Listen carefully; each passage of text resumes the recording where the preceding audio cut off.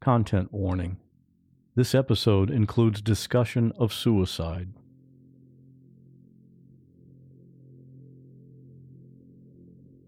I had a scary experience with fire when I was a kid. I grew up in Ohio in a little town called Westerville. At the time I was probably around 12 or 13. This was on a Saturday, and I was hanging out with some of my friends from around the neighborhood. We were just doing stuff that kids do, mostly setting up ramps and jumping our bikes over them. At some point we were walking around in kind of a wooded area, not the deep forest, but we were kind of off by ourselves, out of the sight of any adults. One of the guys had brought a lighter, and he was just flicking it, finding little sticks to light on fire. I guess as a preteen boy, this is pretty fascinating. It also had a little element of excitement because we all knew this was something we really weren't supposed to be doing. Eventually, he had a few sticks on fire, which he was holding, and when the flames got big, he kind of panicked and dropped them. Of course, that meant the dry grass on the ground caught fire, and all of a sudden, things were starting to get out of control. But fortunately, the rest of us didn't panic like he did. We all got together and stomped out the flames before they got very big. We were just stupid kids, and we were lucky the situation didn't turn into a huge problem. My guest today is Sally. She experienced a house fire when she was young, and it was a scary experience that changed her life. Because on the day of the fire, Sally lost more than just her house. Real people in unreal situations. There is a girl hanging by her broken leg from the telephone wire. And I called 911 and I said, I found a baby. I turned around. I see a gun pointed at me close enough I could touch it. She would hold our heads on the water all the time. He levels the gun, pulls the trigger, and I go down. Her eyes were full of tears. She didn't want to leave us. My hair catches on fire. I swear to God, this image is burned in my head for the rest of my life. I'm Scott Johnson, and this is What Was That Like?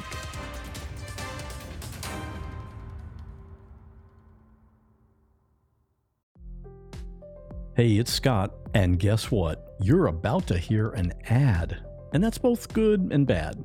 It's good because ads are what make it possible for me to keep bringing you these episodes, and it's bad because, well, maybe you don't like listening to ads, and I get that. And the good news is, you don't have to. When you sign up to support the show, you get every single episode without any ads. Plus, you get all the bonus episodes. Yeah, did you know there are actually bonus episodes? And you can try it all for free just to see what it's like. If you're on an iPhone, just go to the What Was That Like podcast, and at the top, click on Try Free, and you're in. On Android, just go to whatwasthatlike.com/plus and try it out completely free. Once you've had the ad-free experience, you'll see why hundreds of other listeners are already doing it. But for now, here's another ad, and then on with today's episode.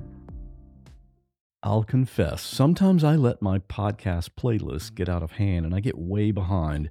But there's one show that I subscribe to and any new episode goes right to the top of the queue. That's the Jordan Harbinger Show. That's because I never have to figure out, okay, is this one going to be interesting or do I wait for the next one like I do for some shows? Because Jordan's conversations are always a must listen for me. He talks to fascinating people from any category you can think of. Authors, scientists, athletes, you name it.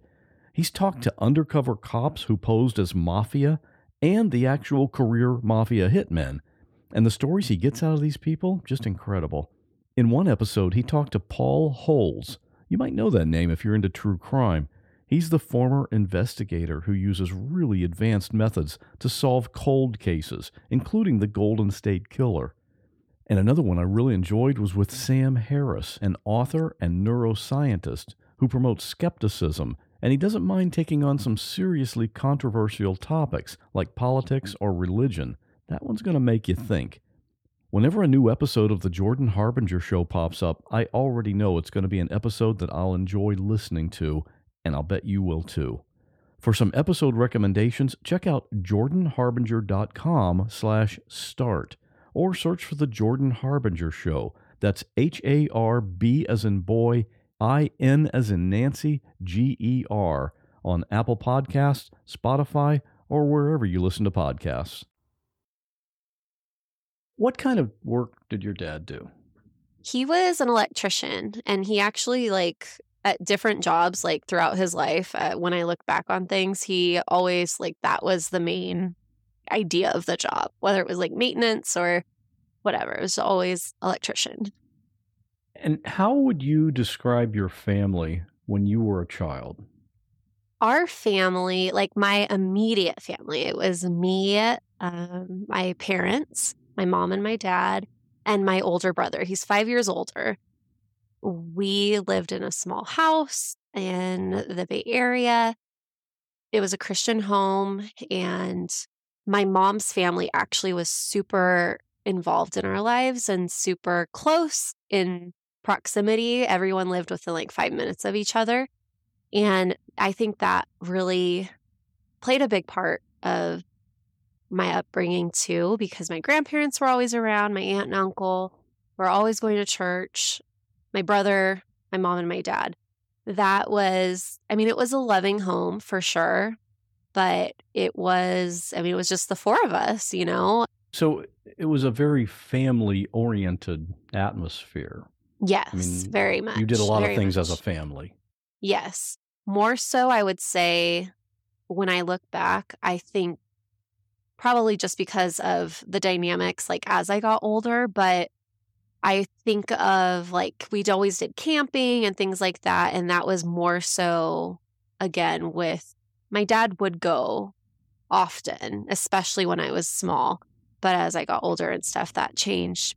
But it was definitely, I remember more outings with my grandparents. It'd be my mom, her parents, her sister, and that kind of thing. They're just very close and very loving, very encouraging. Now, I understand that family dynamic kind of began to shift around the time when you were about 9 years old. What happened then? My dad worked as an electrician for, it was a pretty large company. Again, it was in the Bay Area. It was called NUMMI, stood for New United Motors Manufacturing Incorporated, I think. I could have gotten that very wrong, but it was something to that effect. They manufactured Toyotas. It was this huge plant, brought a lot of jobs to the Bay Area and everything like that. And I guess one day I remember coming home from school and he was home, and that was not normal. And they told me that he had fallen and hurt his back. And as a child, I didn't really think much of it. I just thought, oh no, I hope you're okay. And not thinking that it was going to carry on for years and become such a impactful moment in my life too. And for, especially for my dad, both my parents, everybody, everyone was affected by this. Right, because it caused him to not be able to work anymore, right? Correct. Yes. He had fell, I guess, off of a platform at work just onto his back. And at that point, I guess it had done something to his discs. I don't fully understand. He had a herniated disc or something. I don't know all the medical terms, but basically they had diagnosed him as being 70% disabled after that took place. So it definitely prevented him from returning to work anytime soon. That's always difficult. Especially back during that time and that era, perhaps, the man is the breadwinner. Yes. And it's kind of something that men would identify with, that, yes. Wow, I can't provide for my family anymore. Did he indicate that he felt that way at all? Oh, 100%. And especially our family dynamic, I would say it was very much more on that traditional, quote unquote, traditional side. My mom stayed home with us. My dad worked, and he was the sole provider. pretty much in the financial aspect of things. And I knew even then that it was hard for him. And of course, looking back and being able to really think about it, I know that was a huge portion of like his struggles mentally and emotionally was who am I? Like, what good am I kind of now that I can't do anything for the most part? Not to mention, was he in pain from his injuries? Did that continue? Yes. Generally, he couldn't sit for a long period of time. He couldn't stand for a long period of time. Just lots of medications to try to cope with that, which led to more issues too. Was speaking with my brother recently and just kind of going over things and how he remembered different, times that we had. And he had brought up something that I had forgotten too, that like at one point my dad couldn't even stay awake. You'd be talking to him and he'd just fall asleep. And I was like, wow, I totally forgot, how much like the medications and just everything that he was on trying to just like mask the pain. It was a lot. Yeah, that's a lot to deal with, not just for him, but for the whole family. Right. What happened when you were 11? Obviously, it had been a few years since he had fallen.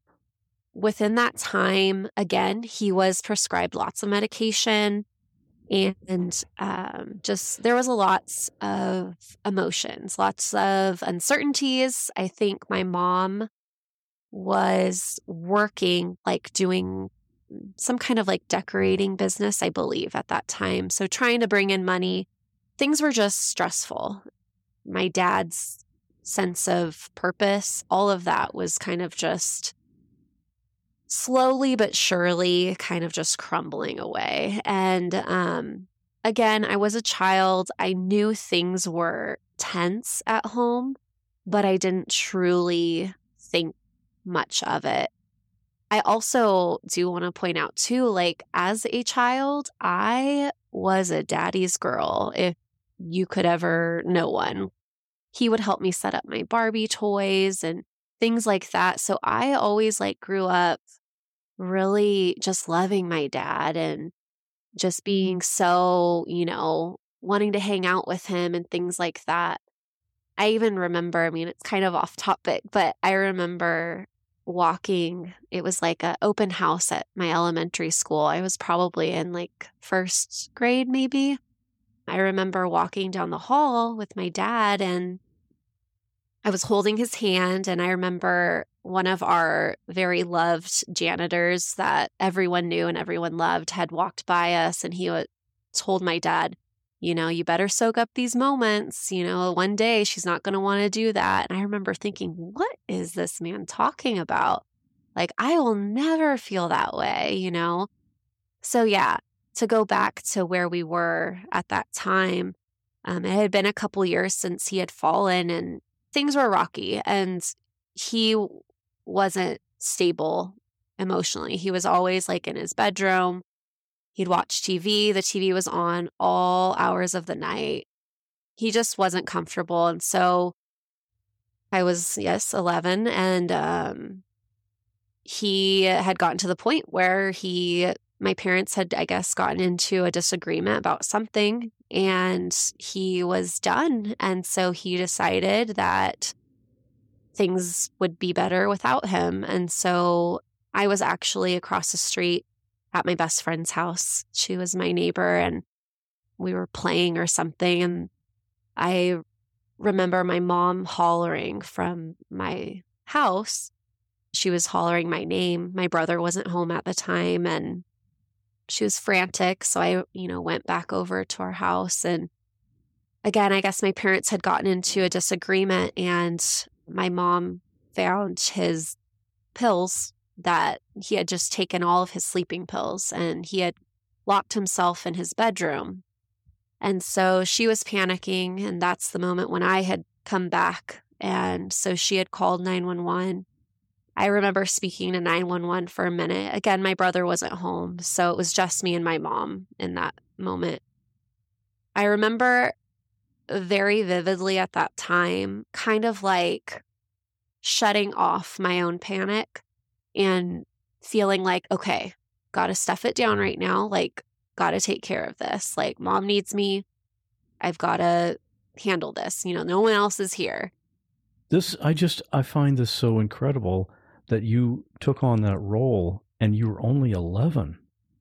Yeah, I don't know how. I really, because I very, very much, I can see us in the living room and I feel that. And I really think it had been just everything leading up to it, really. I mean, my mom also struggled with anxiety. And so I was very keen as a child and still am to this day. I'm very aware of people's body language and like the slightest change in mood. I'm like, uh-oh, what's wrong?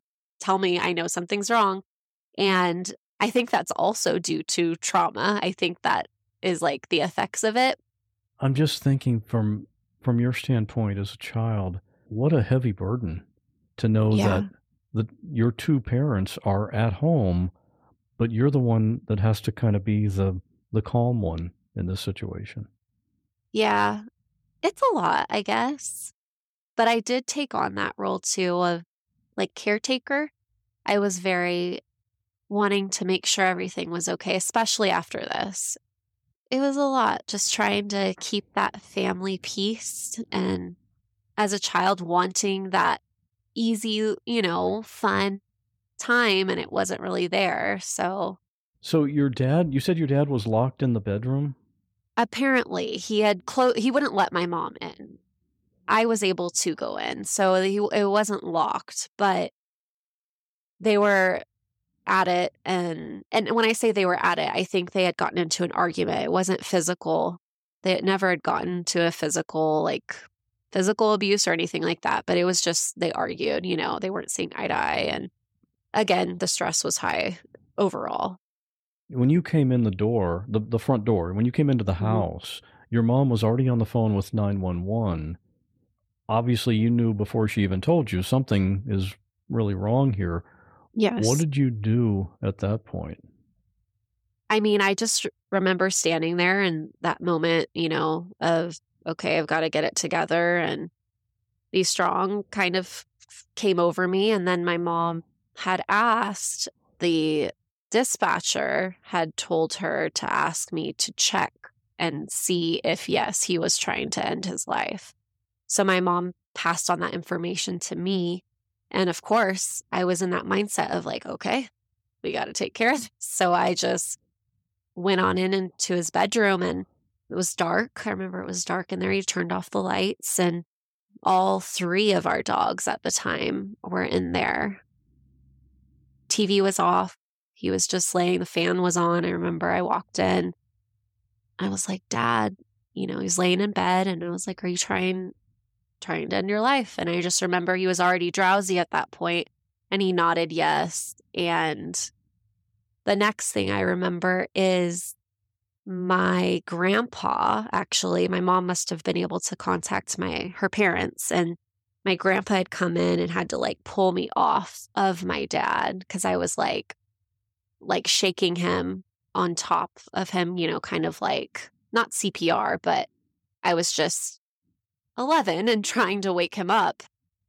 So I just remember him pulling me off of him, and then the paramedics came in and took him away, and they were able to give him that charcoal, I guess is what they do, to pump his stomach, to help him vomit up everything. So I know they were able to do that.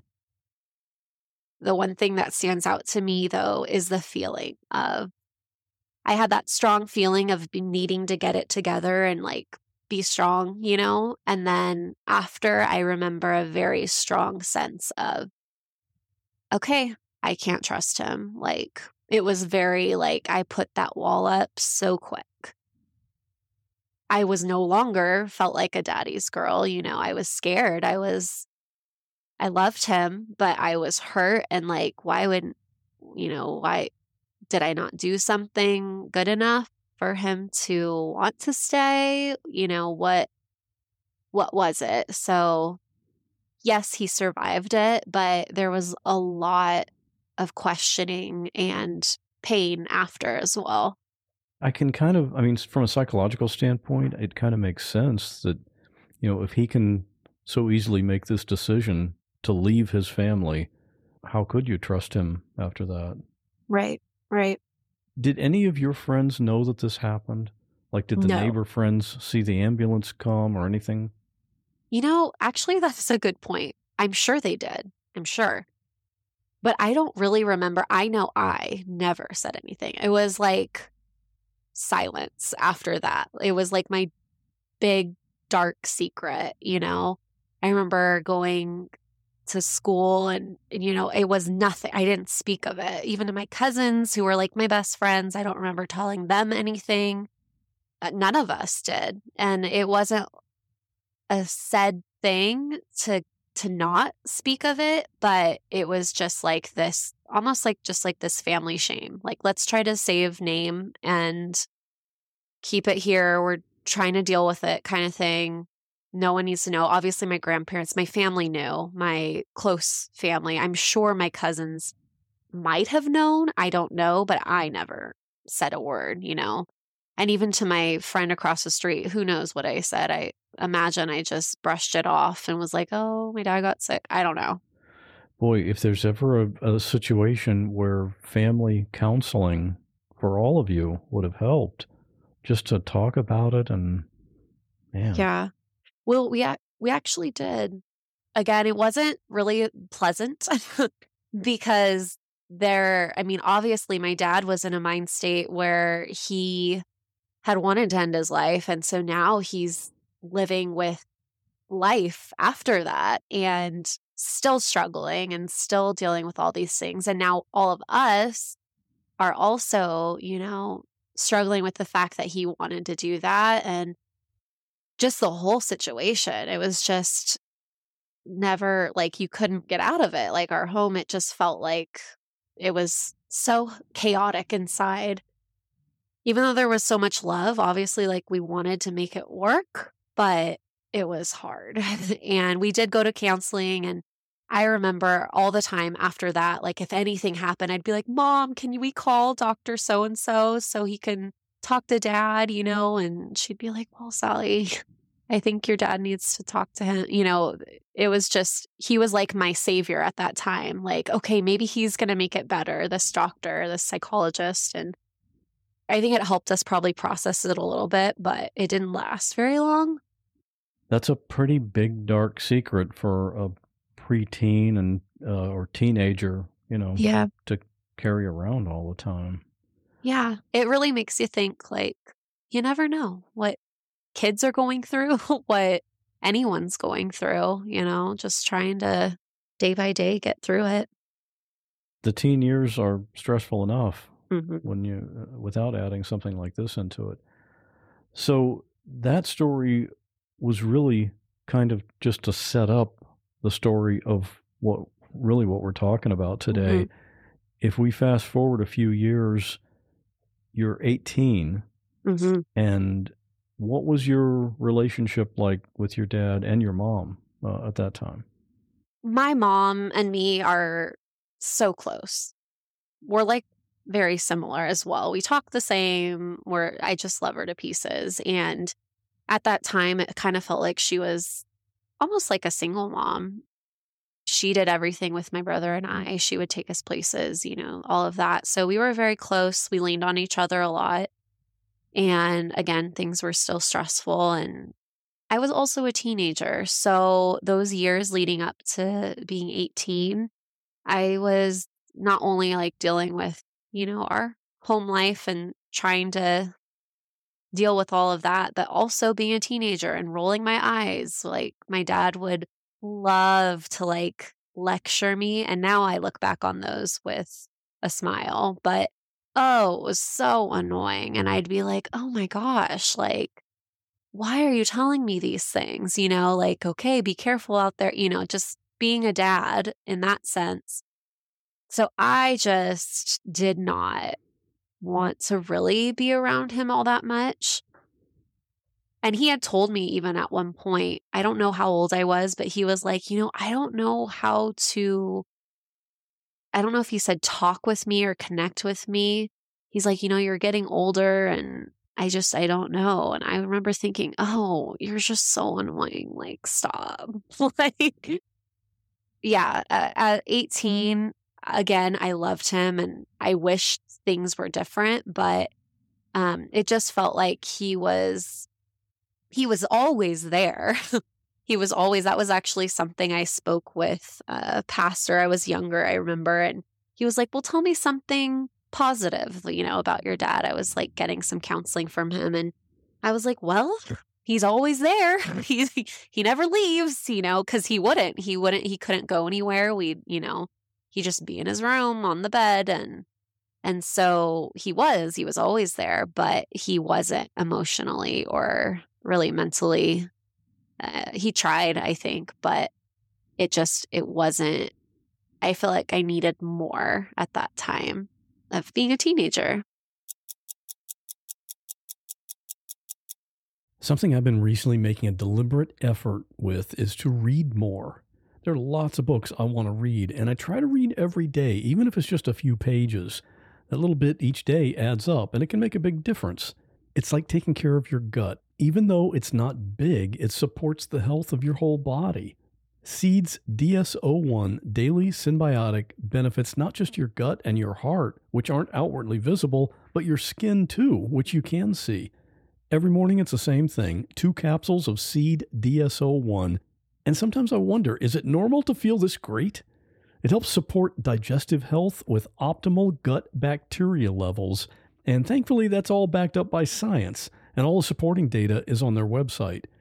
If you're trying to avoid sugar, soy, peanuts, or gluten, you're good to go. And I was reading the literature and I thought, you had me at vegan, because it's that too.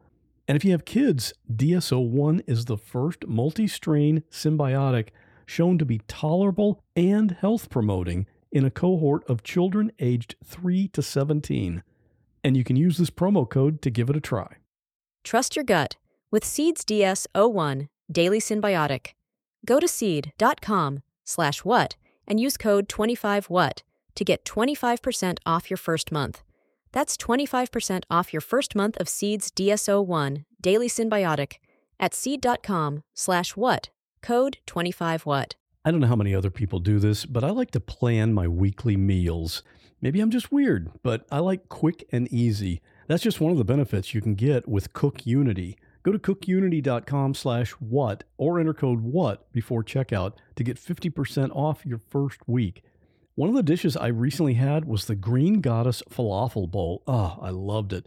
The falafel was seasoned perfectly, and I love how crispy it is on the outside, but really moist on the inside. It's a signature dish of Einat Admoni. She's known around the world as a chef. You've probably seen her on TV. And her dishes are made right here in Florida, so I'm supporting local business, and I love that. And the convenience of Cook Unity is crazy. I mean, I've got podcast episodes to produce. I don't have time for cooking. These meals are delivered fully cooked. So when it's time to eat, I pick a meal based on my mood for that day, I heat it for a few minutes, and enjoy. The menus are updated every week, so there's always something new to try. You can choose from over 350 meals based on your dietary needs or taste preferences, or go wild and have Cook Unity pick for you, because every meal is just amazing.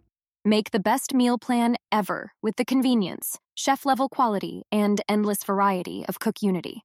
Go to cookunity.com/what or enter code WHAT before checkout for 50% off your first week. That's 50% off your first week by using code WHAT or going to cookunity.com/what. Hey, this is Scott. Did you know we offer a premium feed of this show that is completely ad-free, and there are bonus episodes? Go to whatwasthatlike.com/plus or just click the link in the show notes of any episode to learn more and to sign up. If you're listening on Apple Podcasts, you can sign up right there in the app by clicking Try Free at the top of the episode list. And I hope to see you in the premium feed soon.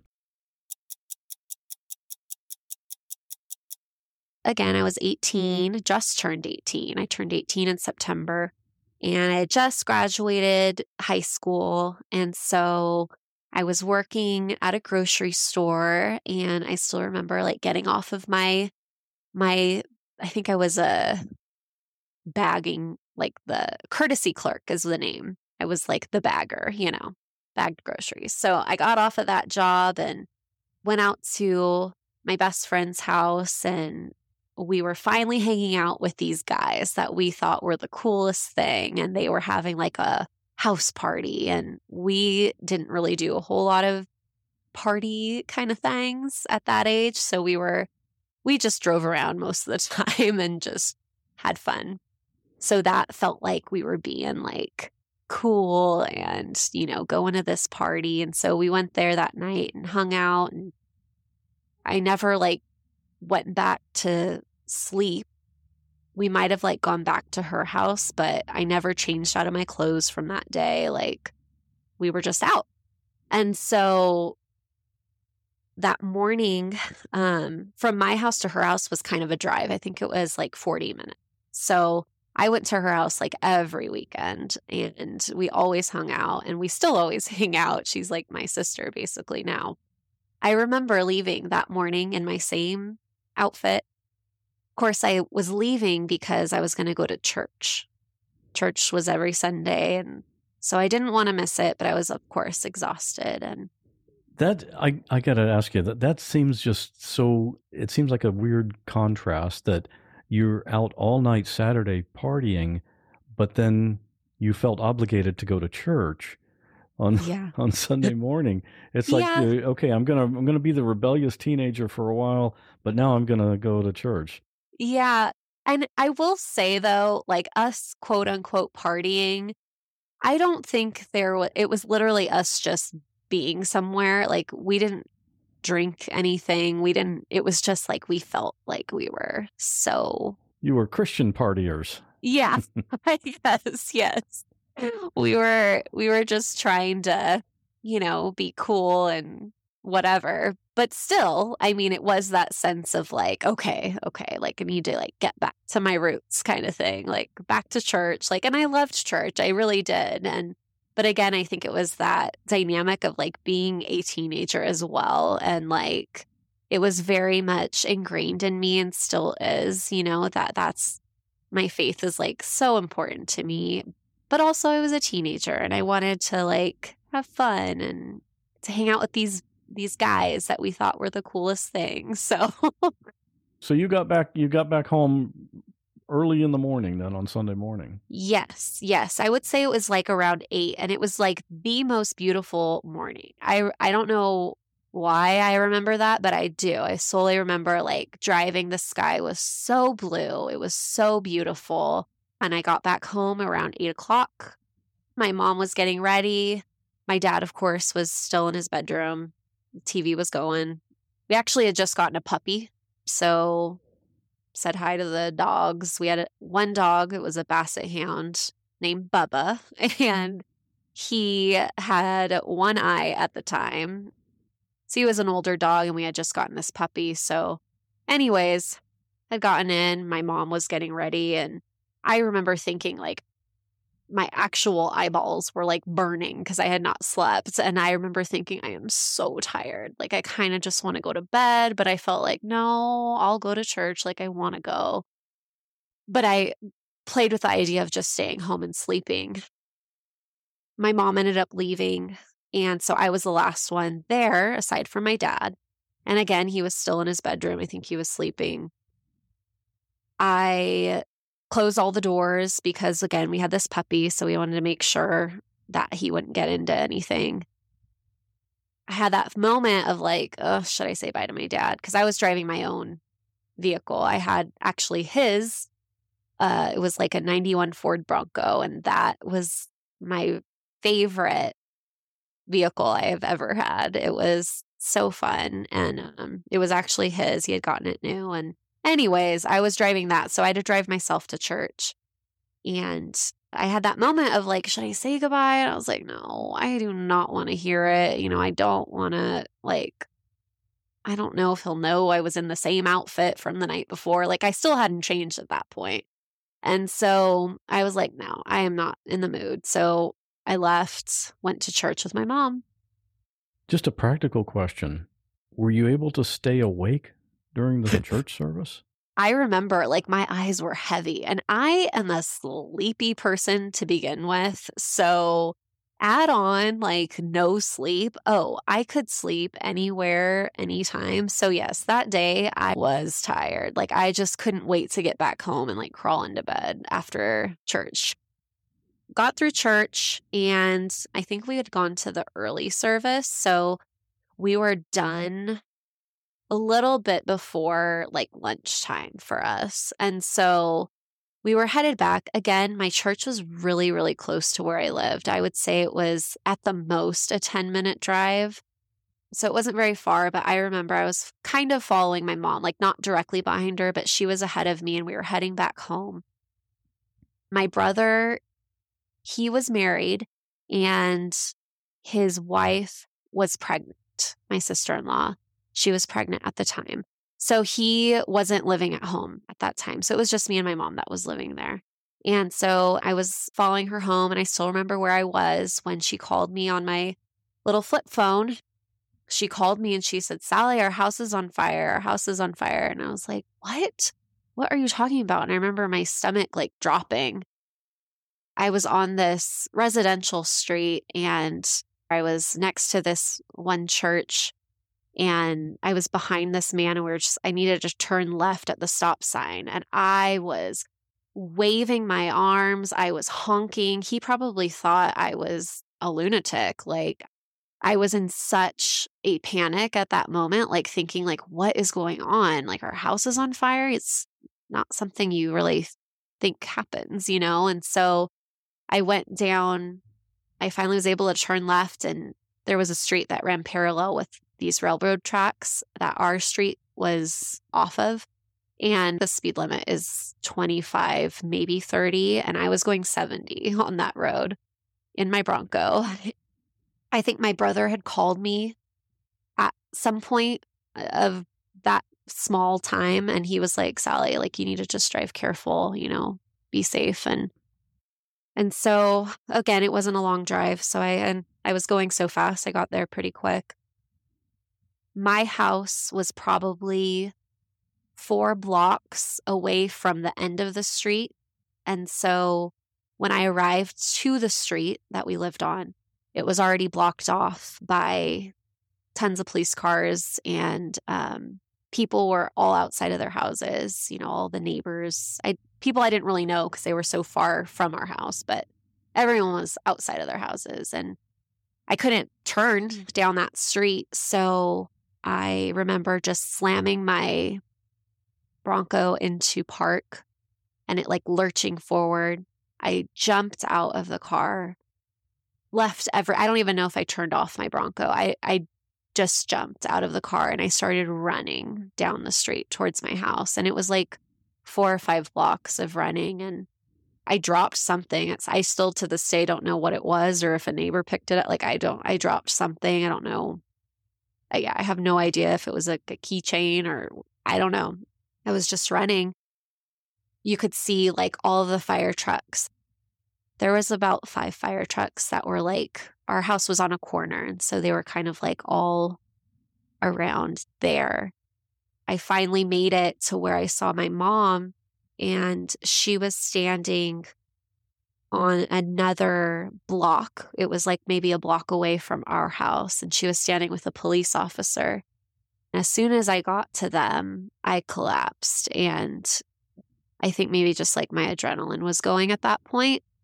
The cop helped me kind of like walk across the street. My mom was crying. All the neighbors were again outside. And by that time, I believe my brother and his wife were there, my sister-in-law. The house, firemen were like doing their thing, but the house, I knew the fire had been mostly put out by the time we arrived, because there was no longer any dark, thick black smoke. It was now mostly like a light gray turning into white. So I knew, okay, fire's out, but, you know, my dad wasn't any of that. And so me and my mom were taken to the house directly across the street from ours. They were good friends too, good neighbors. And they had brought out a couple chairs for me and my mom to sit in. I don't know if I was crying. I think I was really in shock. My sister-in-law, she was kind of hunched down next to me in the chair, and she would be trying to like keep my gaze, and she'd be like, Sally, look at me, you know, you're okay. It's okay. We're together, you know. And I just was so not there mentally. Like I was in shock. Like I don't know how else to explain it. It was a different experience. I had never felt that. This whole time, your dad was still in the house. Yes. We were very close. We were across the street. So I'm sure there were firemen or, you know, officers that were around probably like relaying information as to like the status and stuff. Yeah, we were just basically just sitting there waiting. They ended up carrying our dogs out because we had Bubba, our basset hound, one-eyed basset hound. We had him, and then we had Charlie, our puppy. They had laid them, the firemen were able to get them out and lay them on the front lawn. And I remember seeing Charlie, and he was as stiff as could be, as sad as that is. But I mean, that's what it looked like. I could tell there was no life in him. And actually, they were able to, Bubba, that dog, he just lived through everything. They gave him oxygen. The firemen gave him oxygen and able to save him. And so he was not like back to normal, but I remember seeing him and being like, okay, Bubba's alive. Like, it's okay. I can't help but wonder, this just seems so odd. The firemen are going in to rescue the dogs. Did they even know your dad was in there? They did. They were able to make contact. Like, they were able to find him. Again, we had a really small house. I think it was like 900 square feet. So everything was like right there. You know, we just had like a kitchen, a living room, and then the bedrooms were right there. So the fire had started in the kitchen. And so that's where the flames were. The flames were in the kitchen in that area. The bedroom, my parents' master bedroom, was on the back side of the kitchen. So the wall between the bedroom and the kitchen, that was a shared wall. So they were able to find him. He was in the bedroom on the floor. But my dad at that time, he had been almost 10 years of him being disabled and not being able to do anything. He had gained a lot of weight. So he was a bigger guy. He was probably around like 400 pounds at that time. And our house was really small, and their furniture in their bedroom was really large and like heavy wooden furniture. And so I guess the firemen were just struggling. They couldn't get him physically out. The fire was out at that point, but they couldn't move him because of the placement of where he was. He was in between the bed and the window on the floor, but there was like dressers that were in the way and couldn't fit him through. And so they had to move furniture, I guess, and make room so they could actually lift him out and carry him out. You're watching this happen. Did you see them bring him out of the house as you were across the street? Yes, we saw him carry him out. Couldn't really tell much. It took about, I don't know how many of them. There was a lot of them because, again, he was a bigger man and he wasn't conscious, so he wasn't moving, couldn't walk, you know. So, but was he still alive at that time? Yes, he was still alive. When they found him, he still was breathing, but he definitely didn't have any he wasn't conscious at all, but he was breathing and he had a pulse.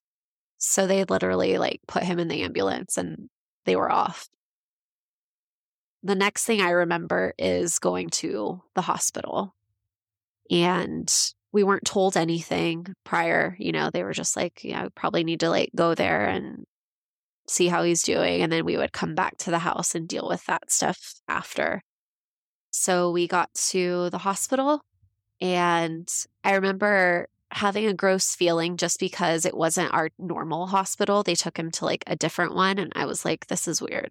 Because I feel like with like my grandparents and my aunt, like we were always needing to go in for something, or my cousins, you know, like something was always happening. We were a close family. So anytime anybody went to the doctor, we were all there. And so I remember thinking like, ew, like, why is he at this weird hospital that none of us know? Like, don't like it. And again, not my main concern, but I just remember slightly having that feeling of like walking in and being so unfamiliar. It felt like such foreign territory and didn't feel like safe, you know? It was just my mom, my brother, my sister-in-law, and my grandpa, my mom's dad. I believe like a nurse took us to this one portion of the hospital. I remember it was very empty in that portion. There was like some exam rooms to the side, and then they had these other small, very small, like private waiting rooms.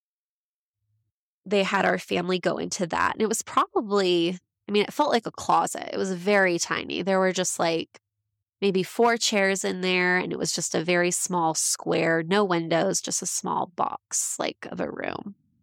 And so we all just sat in there.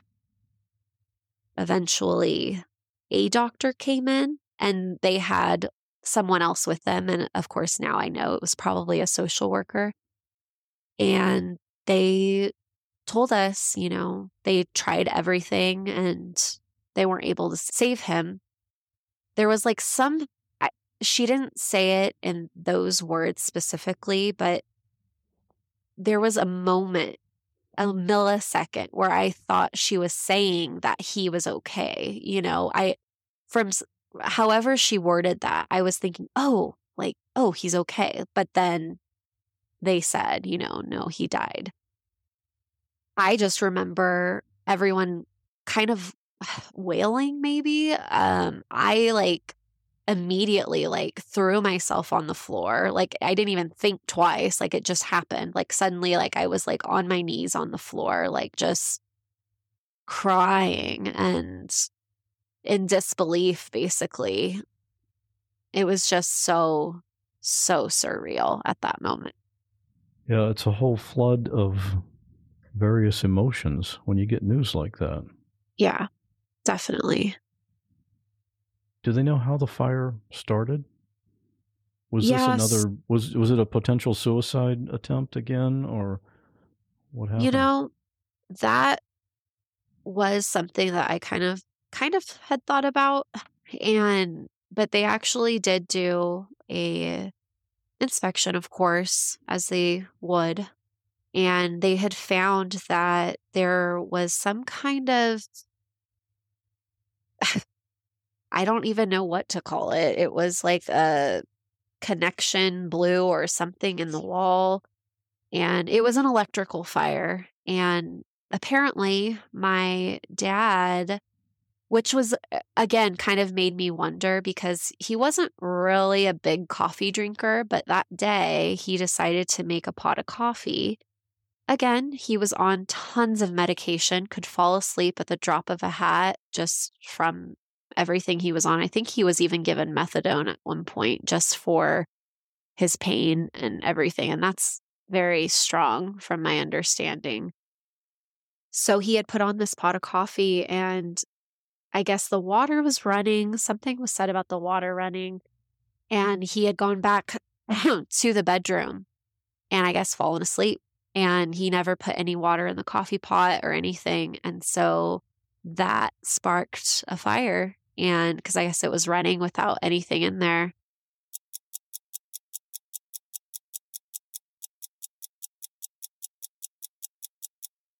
My mom had shared with me that I didn't realize, I guess 3 weeks prior, they had just gotten our house rewired. And of course, my dad's an electrician. He could have done it, but his health was not allowing him. So they had hired somebody to rewire our house and everything was like in proper working order. Like it shouldn't have happened, but I guess it was due to him not filling up that coffee pot and falling asleep. And I will say too, the fire alarms. We did not have working fire alarms in our home. And to this day, like if I hear or notice like anybody like talk about like, oh, we need to put that up, I'm like, no, you really should. Like I don't know how much that would have helped, but I imagine it would have done something, you know, to help wake him out of his sleep. But we didn't have that. So he was able to just sleep through it. He was never burned. When they did the autopsy, it was found that he died of smoke inhalation. In the months and the years that followed that, how did it affect you and your family? It was hard.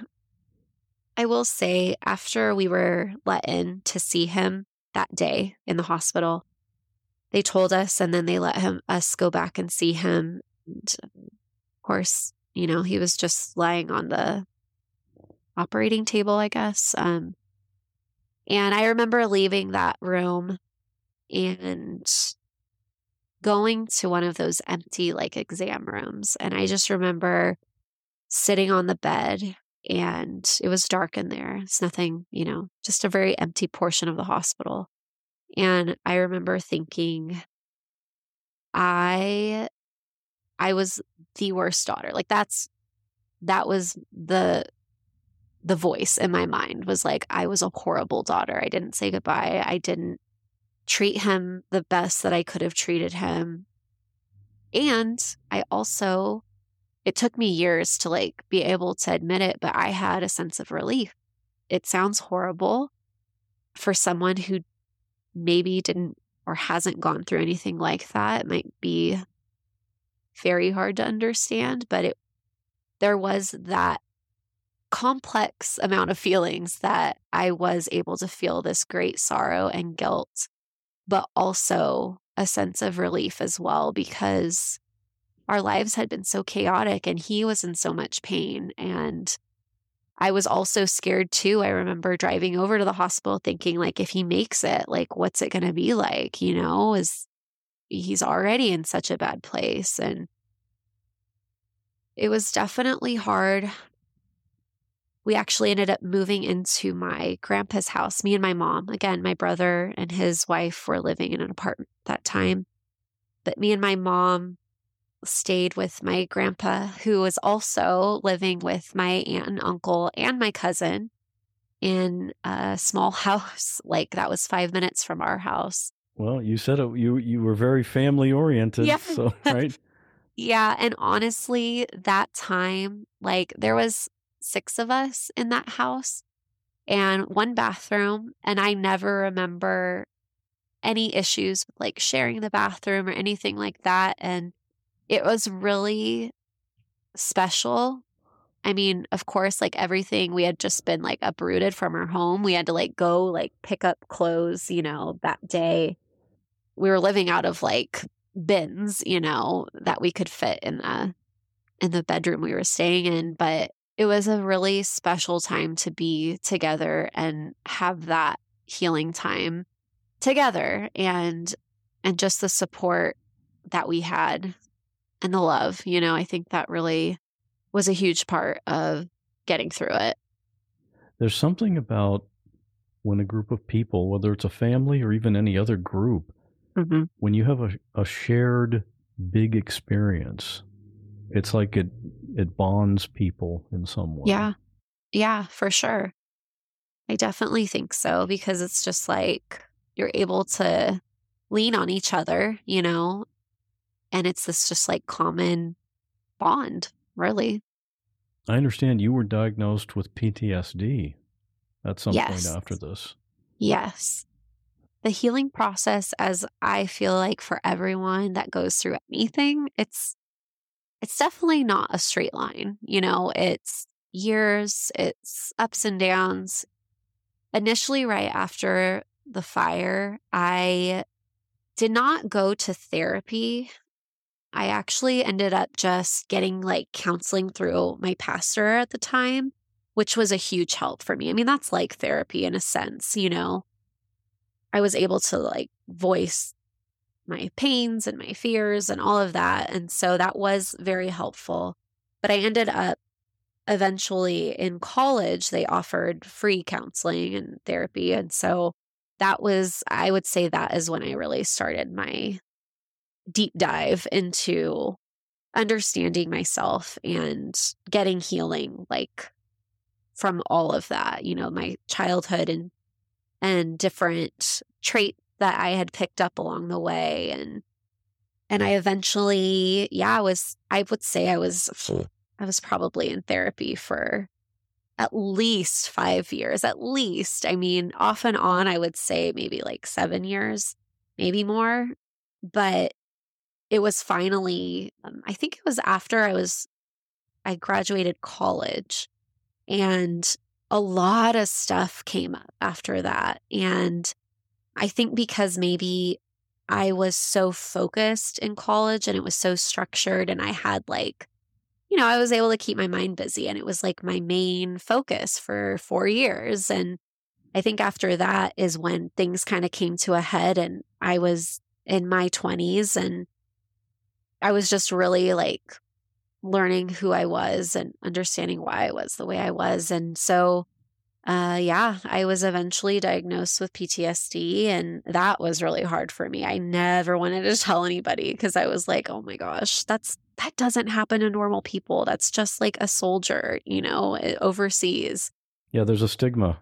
Yeah, for sure. And it's such a not normal, but it's a common diagnosis.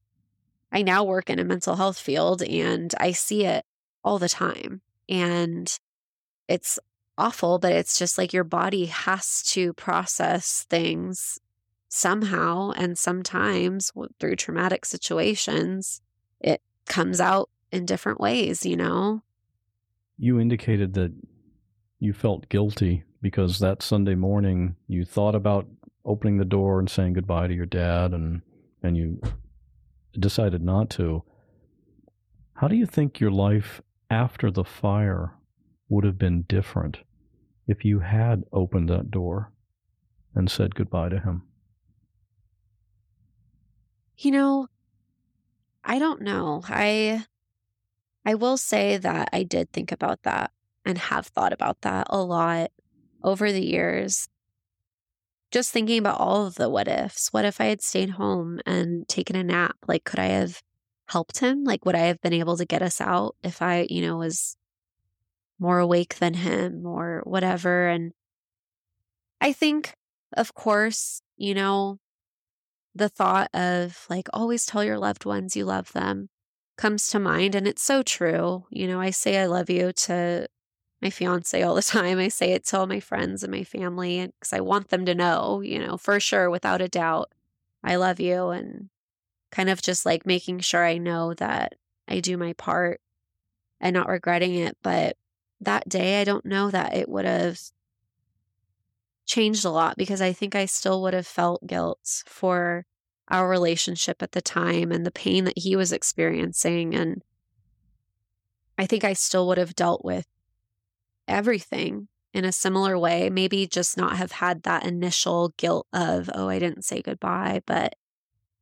it's given me a lot of grace for myself. And I always like to, if anybody is like regretting how they acted in a certain situation or how a relationship went or something, I'm like, you've got to remember that you, like me, for instance, in that time, I was surviving, you know, we all were surviving. My dad was doing the best that he could in the ways that he thought he could, you know. I was doing the same as a teenager, you know.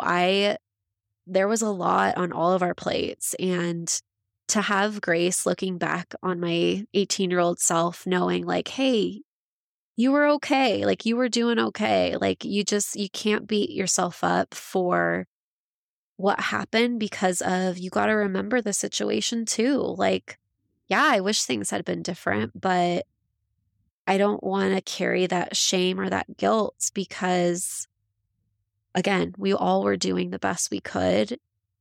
It was just an unfortunate, a hard situation that I'm sure my dad did not want any part of, but this is the cards that were dealt to him, and That's just life.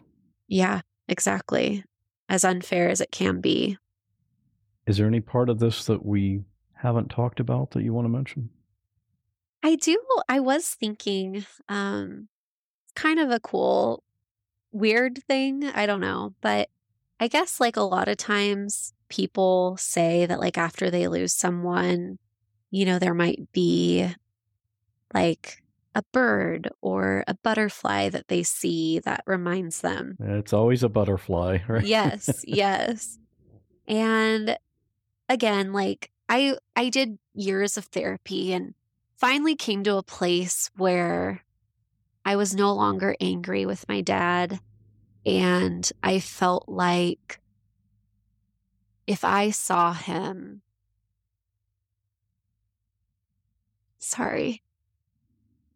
if I saw him today, I truly, truly, truly believe that there would just be love there and no guilt, no shame for both of us, because I'm sure I can't speak for him really, but imagining what he felt throughout his life, like I'm sure he held a lot of guilt as well, not being able to be who he wanted to be.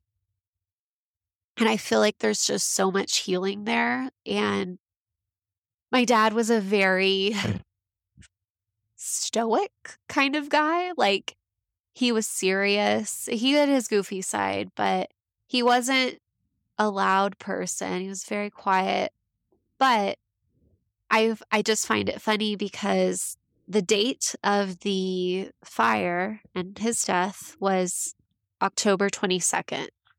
And I would say, I don't know, it was not long after the fire that, again, I was 18. I had just graduated high school. So I had started going to our community college in the area. And it was actually my first visit there. So again, it was probably the next few months after the fire. And I was at the library. And outside of the library at this college, they had police officers. And just to help with, theft and stuff like that, I'm sure. I walked up and it was the same officer that had helped carry me across the street. I didn't know if he had remembered me, but he did. And I, talked with him and he's like, well, here, you need a locker to put your purse and belongings in before you go into the library. So he gave me a locker and the locker was number 1022. So it was at 1022. And I was like, it's so weird. And I remember like going home and telling everybody. And throughout my life since then, if I pick up my phone this morning, it happened. I won't have my phone with me. I'll pick it up. What time is it? It's 10:22, right on the dot. And every time I see 10:22, whether it's a locker number, the time of day, an address, like I'm like, okay, Dad, like I love you. You're there, And yeah, it's just like a cool little thing.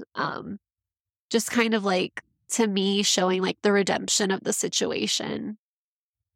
I guess, yeah, it just reminds me of like God's faithfulness. And through this, just being able to be on the other side. Unfortunately, like my dad isn't here, but I rest in the fact that he is no longer hurting and his life still had purpose and he was still so loved and so worthy of love. And I'm grateful that I had the 18 years, even as rocky as they were those last few years. I'm thankful I had them. A lot of people don't even have a dad from year one. So I'm thankful for that. And for just the whole experience. I wouldn't have said that right after the fire. I remember wishing and praying. I was like, I can't wait till it's 3 years later because maybe by then I'll feel better. And now, it's been 16 years and the pain is still there. I still miss him. I still think about the what ifs, but there's been healing and there's hope after trauma. And I truly believe there's always somebody that maybe you don't know yet, but that has been there too and understands to an extent, And I find a lot of comfort in that myself. I wanted to tell you about a couple of things before we close out this episode. At this point, I have lots of guests and stories in the works. In the beginning, in the first couple of years doing this show, I had to always go searching for stories. Well, not anymore. I do still keep an eye out for crazy stories that might be in the news, but most of the stories I get now actually come from listeners. This podcast has been downloaded more than 6 million times now, so the listening audience has grown really big, and so I get new story submissions all the time from people who listen to the show, which is great. Now I just need to figure out how to have 36 hours in a day so I can keep up with it. But believe me, there are some great stories coming your way. There is one guest in particular who I've been looking for a couple of years now. This is a young lady who appeared on a TV show called The Carbonaro Effect. All I know is that her first name is Genesis, and she probably lives in the Chicago area. If you have any ideas about how to track down this person, I'd love to hear from you. You can email me for more details. And if you happen to be a Reddit user, you're welcome to join the What Was That Like subreddit. We just hit 500 people in that group. There's usually some discussion about each episode of the podcast, but for more in-depth conversations about the show, where everyone talks about what they were thinking as they listen to the story, that happens in the Facebook group. Lots of discussions over there. And we do talk about things other than the podcast. I recently posted this question in that group, a very simple, seemingly innocent question. I just asked, do you wear socks to bed? And wow, do people have something to say about that? For some people it's, yeah, I always wear socks in bed. But other people are like, socks in bed? No way, I'm not a psycho. I never would have thought this was such a lively topic, but it's definitely fun seeing the responses. So come on over and join us, whatwasthatlike.com/Facebook. All right, it's listener story time. If you're new to the show, every episode of What Was That Like ends with a story that's been sent in by a listener. It can be happy, sad, funny. It just needs to be something interesting that happened to you that you can tell in about 5 minutes. If you have a story you want to tell, record it on your phone and email it to me at scott@whatwasthatlike.com. In this story, we hear about a scary experience in Hawaii. Stay safe, and I'll see you back here in 2 weeks. In the early 1990s, I lived in Honolulu, Hawaii, on the island of Kauai. One day, I was foolish enough to let a friend talk me into going boogie boarding with him when I had no business going out there at all. I had no experience with boogie boards or surfing or anything ocean-related, and waves that day were enormous. I mean, these waves were huge. I didn't understand it at the time, but this was also a very, very dangerous shore break. My first clue should have been the fact that we were in Kauai, Hawaii, and there wasn't a single surfer out there, but I didn't pick up on that for some reason. My friend explained to me how we could paddle out in the channel and position ourselves perfectly to catch a wave. My decision to go out there with him turned out to be one of the stupidest decisions I've ever made, and it almost cost me my life. In any case, we paddled out in the channel, and pretty soon we were out there with these giant waves rolling underneath us. I was facing toward the beach, and suddenly I heard my friend yelling from 15 or 20 yards behind me, "I'm getting out of here! It's too late for you! You're caught! Paddle as hard as you can and try to ride one in! Hurry!" I looked back and saw him paddling frantically away from me, leaving me out there alone. Then I saw what looked like a tsunami headed straight for me, and I knew I was in serious trouble. Terrified, I began to paddle as hard as I could toward the shore, hoping I would somehow be able to ride it and come out of it okay. When the wave got to me, the first thing I remember thinking was how high it was. It felt like it lifted me 100 feet, and I panicked and let go of my boogie board. I was not wearing a leash, and it went crashing down in front of me. When I came over the falls, I got driven head first into the seafloor and was tossed around like a Raggedy Ann doll. The pain was so intense, I thought it broke my neck. I couldn't figure out which way was up, and I couldn't hold my breath for much longer. When I finally came to the surface and got my head above water to take a breath, I was horrified to see the face of an even bigger wave bearing down on me. I was caught in the impact zone and could not have been in a more dangerous situation. As I got pulverized into the seafloor and tossed around again, I thought for sure I would die. After getting hammered by a third wave, the whole thing finally ended with me getting washed up on shore, bruised and battered, and crying like a child.